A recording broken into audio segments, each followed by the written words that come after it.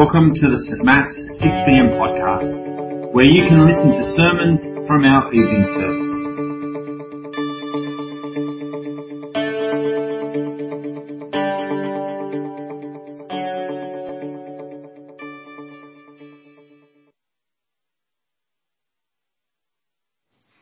Good evening, everyone.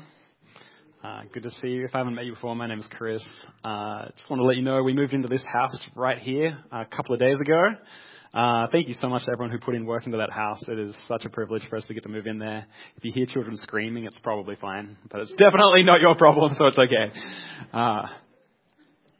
We've been on a pretty intense journey through the book of Genesis, looking at the messed up family of God. We started with Abram, receiving these incredible special promises from God, that he would have a land of his own, descendants beyond counting, and blessing that would extend to the whole world.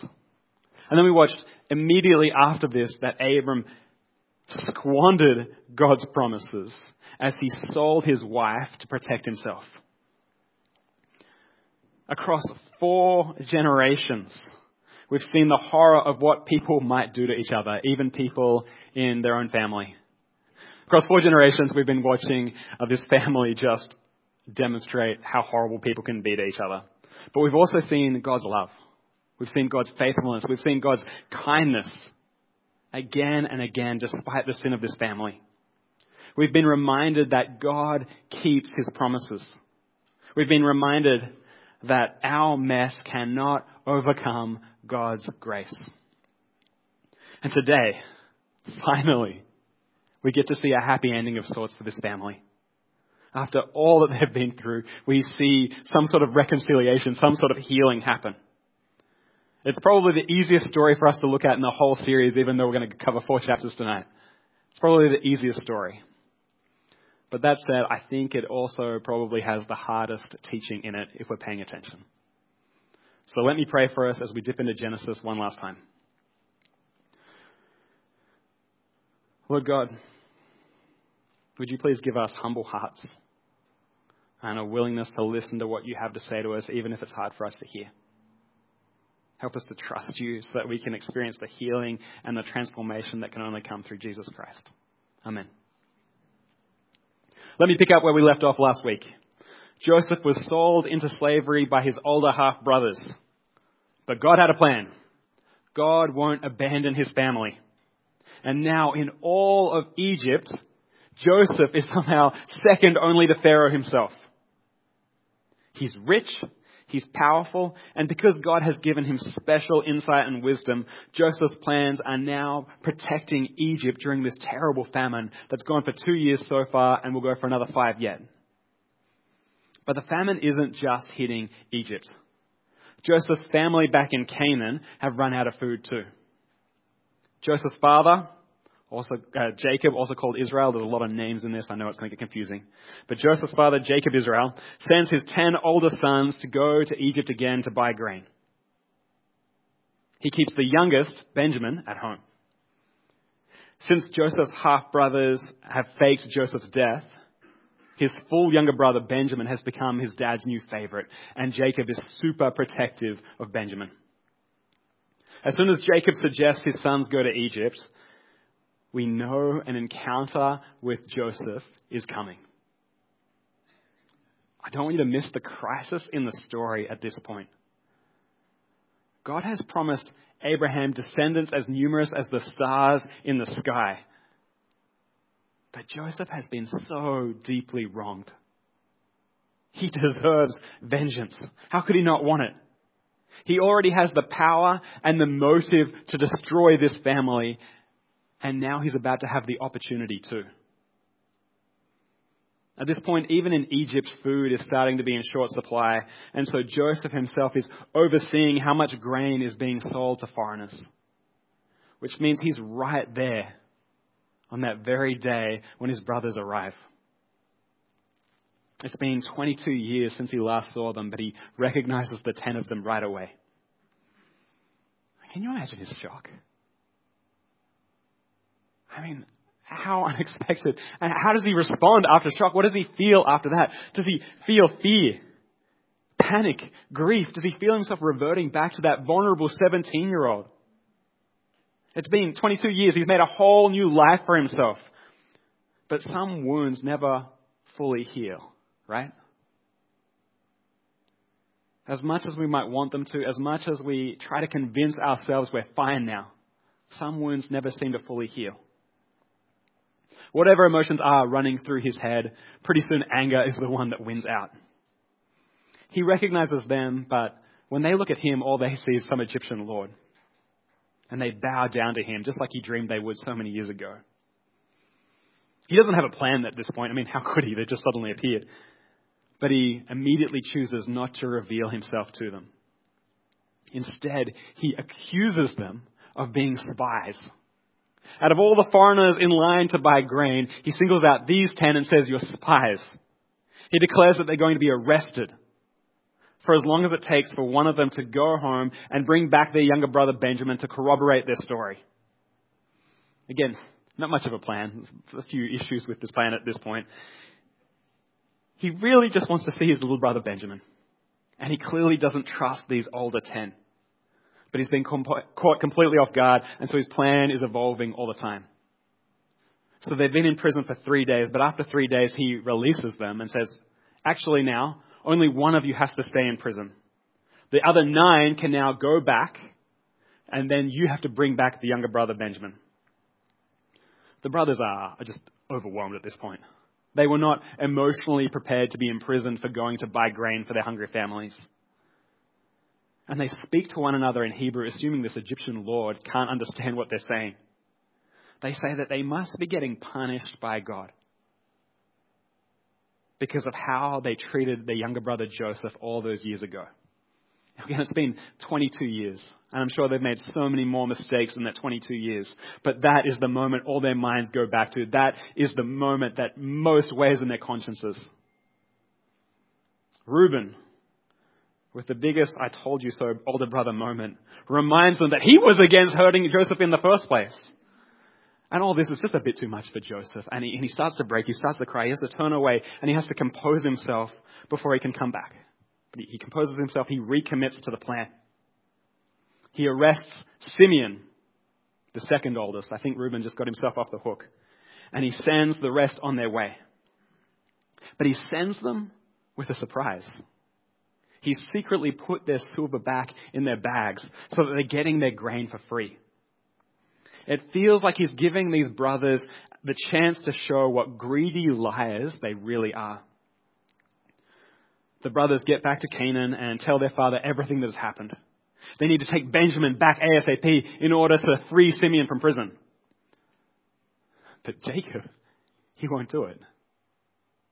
He can't bear the thought of risking his favorite, Benjamin. And he writes Simeon off as good as dead. But they're in famine. They're eating. And so over time they run out of grain again. They have to go back to Egypt. Still, Jacob doesn't want to send Benjamin. But they're not going to get grain without him. And Judah, the fourth oldest, Judah promises to protect Benjamin. When they get back to Egypt, Joseph's steward, his head servant, receives them and brings them into Joseph's house for a meal. Why are they being taken into this Egyptian lord's house? He must think they stole that silver last time on their last trip. But it turns out the Egyptian lord just really wants to meet Benjamin. Joseph is overcome with emotion again. This time he has to find a private room to go and cry and to really just let it all out. As much as it might seem like he's angrily planning to get back at them, underneath all that anger is just sadness at the life that he lost. But again, he recommits to the plan. The brothers are sent home with their grain again. But Joseph frames them. And specifically, he frames Benjamin. The steward goes out to catch up with them, saying that one of them has stolen Joseph's silver cup. And the brothers object. They say they'd never do such a thing. The steward declares that only the thief needs to be taken into slavery. The rest can go free. And they find the cup in Benjamin's bag. And the older 9, the older 10, they're off the hook. They can go home now. It's only Benjamin that has to go into slavery. They can abandon him just like they abandoned another little brother all those years ago. Maybe this is Joseph's goal anyway. He wants to free Benjamin from these horrible men that would sell a brother into slavery. But the brothers don't abandon Benjamin. They rip their clothes in grief, but they turn around with Benjamin and they go back to the city. Joseph confronts them. He plans to take Benjamin away from them, but Judah steps in between. He stands in between Joseph and Benjamin. And he asks Joseph a favor. Judah, the one who all those years ago came up with the plan to sell him into slavery, Judah asked Joseph a favor. He says this: "Please let me remain here as your slave in place of the boy, and let the boy return with his brothers. How can I go back to my father if the boy is not with me? No, do not let me see the misery that would come on my father." And that's where our reading for today begins. Joseph's anger is overcome by Judah's sacrifice. He sends out all the servants and he just has to sob in front of his brothers. He's not hiding anything anymore. "I'm Joseph. Is my father living?" And the brothers, they're even more afraid than before. Now they're terrified. But Joseph beckons them in close. "I am your brother, Joseph, the one you sold into Egypt. And now do not be distressed and do not be angry with yourselves for selling me here, because it was to save lives that God sent me ahead of you. God sent me ahead of you to preserve for you a remnant on earth and to save your lives by a great deliverance." He tells them that they can all move to Egypt now and he's going to take care of them. And then my favorite part. Then he threw his arms around his brother Benjamin and wept. And Benjamin embraced him, weeping. And he kissed all his brothers and wept over them. Afterwards, his brothers talked with him. I love this story. After all these people have gone through, after all this messed up family have gone through, this is an unexpectedly beautiful place to finish, right? I mean, when you look at the story of Abraham and all his descendants from then until now, didn't it seem more likely that they were just going to end up killing each other in the end? Surely vengeance made more sense. But Joseph chooses forgiveness instead. Acting in hatred would have made him smaller. It would have made him like his brothers when they were at their worst. But forgiveness makes him bigger and it gives him so much more. Forgiveness makes a way for reconciliation. Forgiveness stops this family's spiral into more and more brokenness and creates a fresh start. Grace overcomes the mess. I love this story. It's beautiful. It declares that if there is hope for this messed up family, there's hope for us too. There's hope for us too. But not an easy hope. Not a cross your fingers and maybe it will all work out kind of hope.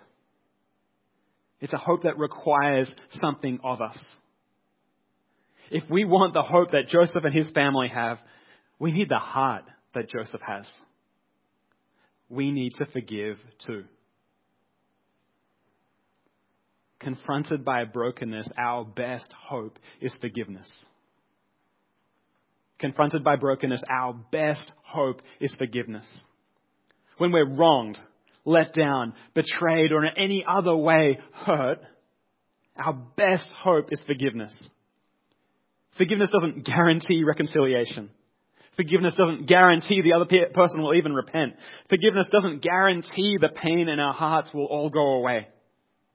Forgiveness doesn't just get rid of the mess. But if we want those things, if we want to open up the possibility of reconciliation, if we want to start letting go of the pain inside us, if we want to move forward into a future that is more hopeful, forgiveness is our best hope. Now, I understand that in a series when we've been trying to make regular connections to family life, talking about forgiveness is not a small thing. And I know some of your stories, and so I felt trepidation at preaching this sermon. In the context of family, forgiveness for some of you has a lot more weight than just forgiving the person who cuts you off in traffic. We might be talking about deep wounds. Wounds that still bleed 22 years later. Desmond Tutu, the former Archbishop of South Africa, once shared his story of growing up with an abusive father. And he reflected, "When I recall this story, I realize how difficult the process of forgiving truly is. Intellectually, I know my father caused pain because he himself was in pain.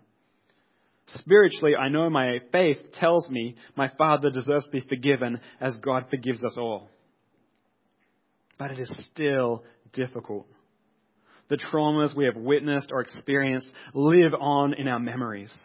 Even years later, they can cause us fresh pain each time we recall them."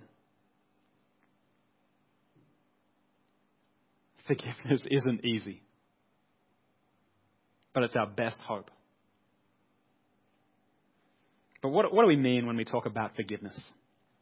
Forgiveness doesn't mean that we have to minimize or dismiss how we've been wronged. Forgiveness doesn't mean we just forget about it. It doesn't mean that we have to reconcile. It doesn't mean that things have to go back to the way they were before. A simple definition for forgiveness that I really like is this. Forgiveness is the decision to release someone else from the obligation to make right what they have done wrong. Forgiveness is the decision to release someone else from the obligation to make right what they have done wrong. Look at Joseph's example. Joseph isn't going to get payback. He won't make his brothers repay the debt they owe him. He eventually comes to decide that he's not going to hold their sin over them practically, and he's not going to hold it over them emotionally either. He doesn't continue to act coldly towards them so they always feel this bit of guilt. That's an example of forgiveness. And that's hard. It took Joseph 22 years. And even after 22 years, Joseph needed more than the passing of time. Even after 22 years, when Joseph encountered his brothers, he still wanted to mess with them. He still wanted to pay them back. In the end, what changed his heart wasn't the passing of time. It was an act of sacrificial love. What changed Joseph's heart and enabled him to forgive was Judah choosing to sacrifice himself on behalf of Benjamin. I mean, it must have been pretty powerful to see Judah's growth. It must have filled Joseph with hope that he was willing to do that. But we have an even better example of sacrificial love, don't we? Because of all Jacob's sons, the fourth-born Judah had a son, who had a son, who had a son, until one day another son was born. And this son was called the Lion of Judah. And just like his forebear, he also spread his arms wide and stood on behalf of someone else. He spread his arms wide on a cross, and he died for you. He died for me. He died for you because you are a messed up sinner in desperate need of a Savior. He died for you because you can't forgive others in your own strength. You need His strength in you. He died for you to give you a fresh start, and a fresh start where His Spirit lives in you and enables you to do the things that used to be impossible.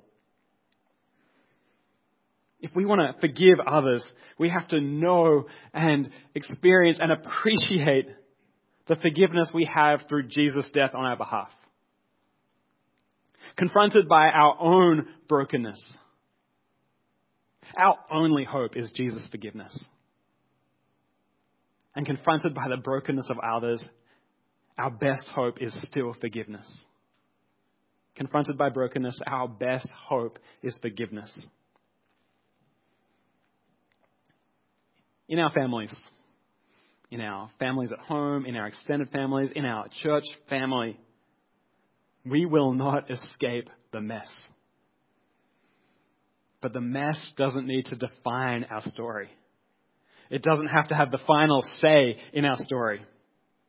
It is entirely possible to be a family that flourishes amidst the mess. But families that flourish are families that forgive. Families that flourish know and experience God's forgiveness and let that forgiveness empower them to forgive one another. Because God's grace is stronger than our mess. And to Him be all glory, honor, wisdom, and power, now and forever. Amen.